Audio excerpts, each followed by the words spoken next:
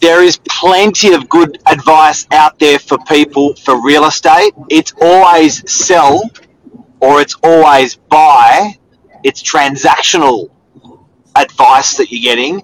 But the best advice in the marketplace, we're going to tell you right now.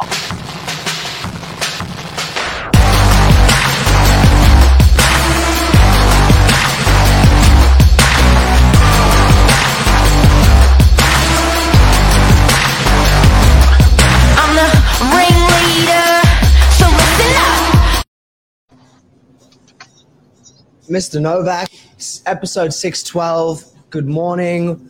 Oh, I won't ask you for the details, but are you okay? Yep. Okay. I'm fine. Okay. Thanks, everyone. That's all right. Thank you. Don't sell it, you idiot. Advice typically comes, as you say, in the form of advice on how to transact, when to transact, why you should transact. Good, so you should sell. But what you don't often hear, Mark, is genuine advice from people, or at least often I think there isn't that much of a relationship between the agent and the vendor, whoever the landlord, whoever it may be. People don't advise you to do nothing. People advise you to do something, and that's because there's someone else that's benefiting from it often, whether it might be the agent or various different moving parts. I've been to countless presentations with you, Mark, where it's not about, and this is something I've been picking up, it's not just about that single focus. You're trying to give the vendor, whoever, all of the information possible so that they can make the most well-informed decision on their own behalf without leading them in just one direction. I don't think that happens too often. You got to watch where you're getting your advice from. If you're going to invite a bloody real estate agent into your house, a salesperson, what advice are they going to give you? If you're going to get a leasing, you know what I mean? If you're going to get a leasing person in your house and say, I'm thinking of renting it, they're going to go, yeah, let's rent it. Well, that's right. And then, once the plant is seeded, the agent will run with it. They'll try and, follow you up. They want your business. But really, property is the long game, not the short game. It's all about holding for as long as possible, building equity, and then repeat as much as you possibly can. David Goodsay's worried about my head at the moment. No, it wasn't Lisa. David, thanks for she cracked me one. Jeff, good morning. Yeah, sorry, where were we? Don't sell it, you idiot. Yeah, so that's right, and it's supposed to be people's primary or largest assets, their the biggest thing in their lives quite often. And when you play the long game in property, what's the general rule after every 10 years, Mark, that property typically will double? Where 7. I reckon it compounds at 7, double. It's huge. And it's tax free if it's your home. But James, what the big thing that we're passionate about that you and I spoke about this morning before we came on air about not selling you idiot was the transactional cost. Do you want to roll through those numbers? Because this is scary when you hear the numbers for someone who's always selling their property every 3 or 4 years. It's bloody scary. Do you want to roll through them?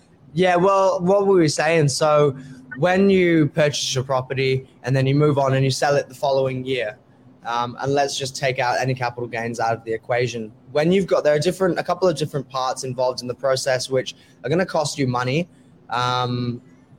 First of them being, if you do end up reselling, you've got agent fees, which are about 2% of a purchase price typically. Okay, so that's 2. Where else have we got any more, Mark? Where people fuck it up is that stamp duty. Elaborate. You're paying 4% on the way in. Yep. Say it's $1 million. 4% on the way in, 4% on the way out because you're going to go and buy something. What you're going to buy, you're going to pay stamp duty on, and 2% on the way out. You're up to 10%. and you're back into another property. You're up to 10%, you're back in another property. But guess where people mess up? It's not even that where they mess up when they're doing their maths. It's not 10%. It's not only is it 10% of the property value, how much of that property do you own? Because if you own 50% of that property, you've just chewed up 20% of your equity in transactionals. A shitload of money you've just given away and you're never going to see it again. You do that 2 or 3 times over 10 years, you've just almost, and you only ever had a 20% equity in the property, 20% deposit, you've cooked all your money, all gone, if values didn't move up. Well, that's selling right. is dangerous. So that's it. And don't get me wrong, you need to sell. People sell for all sorts of reasons, but if you're in the boat where you're transacting regularly like that and you're not allowing yourself any capital gains, it's quite a detrimental exercise, to say the least, isn't it? So it comes back to playing the long property game. You're keeping yourself further in pocket by doing less, as long as you're on the ladder. Yep, absolutely. But I think there's for business reasons, selling property is, you've got to be really compelling, because when you look at those costs of buying and selling, they are overbearing costs. We looked at a property the other day that sold for $10 million, and I think they paid $700,000 or $800,000 in stamp duty. It's overbearing. But then you've got the lifestyle moves, and I accept. This morning we're coming from that business angle, but we accept for lifestyle. Sometimes people just simply don't have a choice. They need to do it for family. They need to do it for their growing family. They need to do it for their downsizing family. I get it. But from that business side, it doesn't make sense because of the transactionals. Well, that's right. And it's not like you find yourself moving your business around all that frequently. So your roots are supposed to be the most deeply embedded part of you.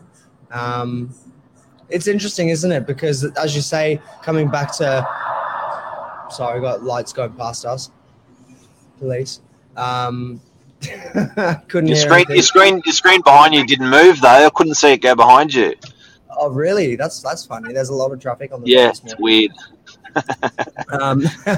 But yeah, we're talking about it's about the transaction itself, whereas you just need good, honest advice. And what you just said there, Mark, I bet you 0.1% of the population would know about those sorts of details because they haven't thought about it.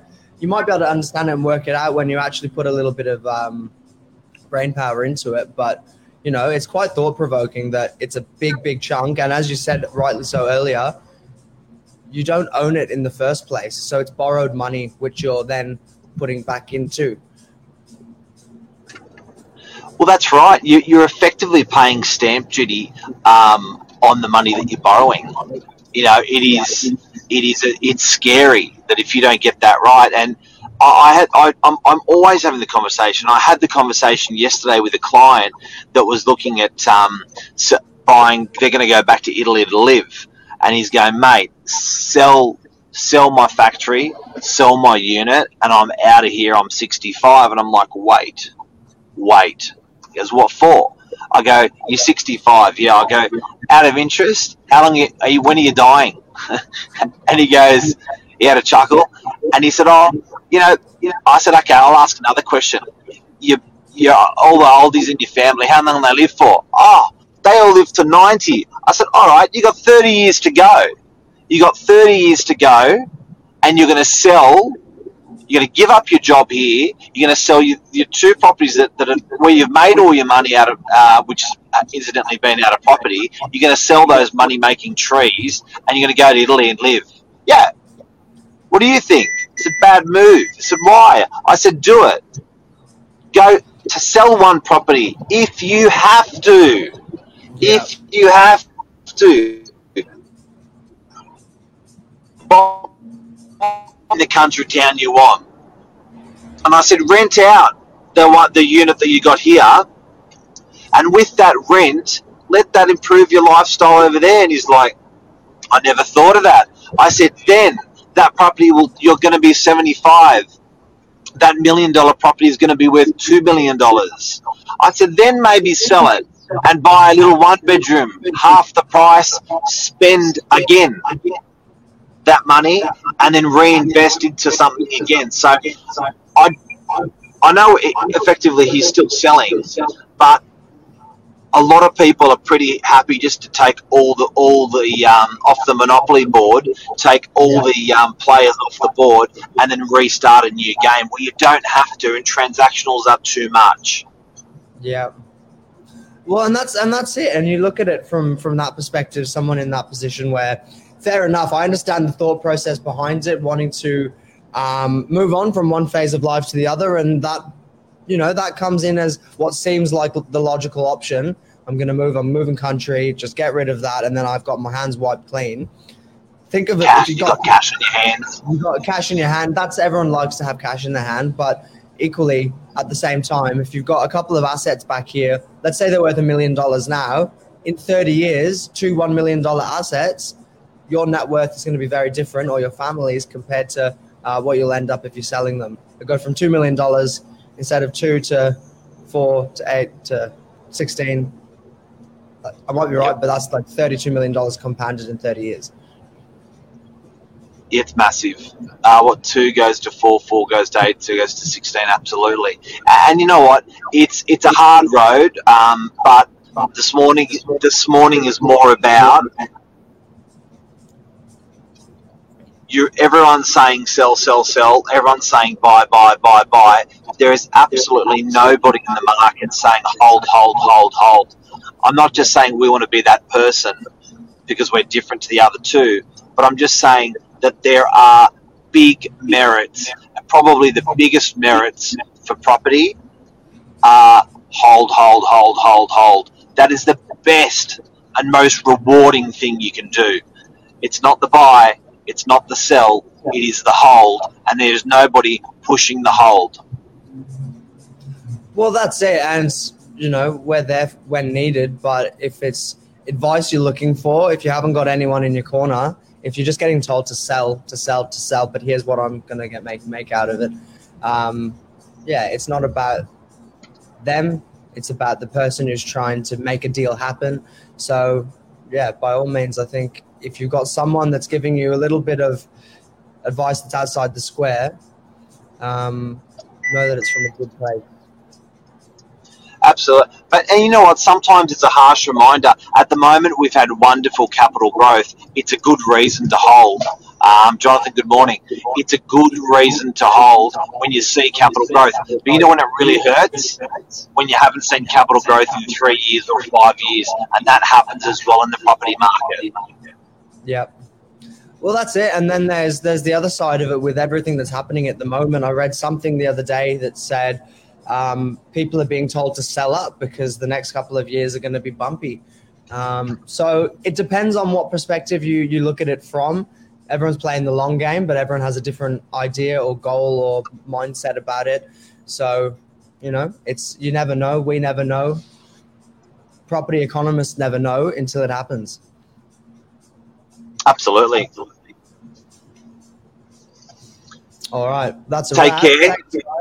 That's we sent the message home, and if you've got any friends or family that are considering the buy, sell, or hold, they may be well versed on the buy and well versed on the sell, but we want to give people a versing on holding. Yep. That's today's session. Boom. All right. Thanks, man. See you later. Take care. See you. Bye.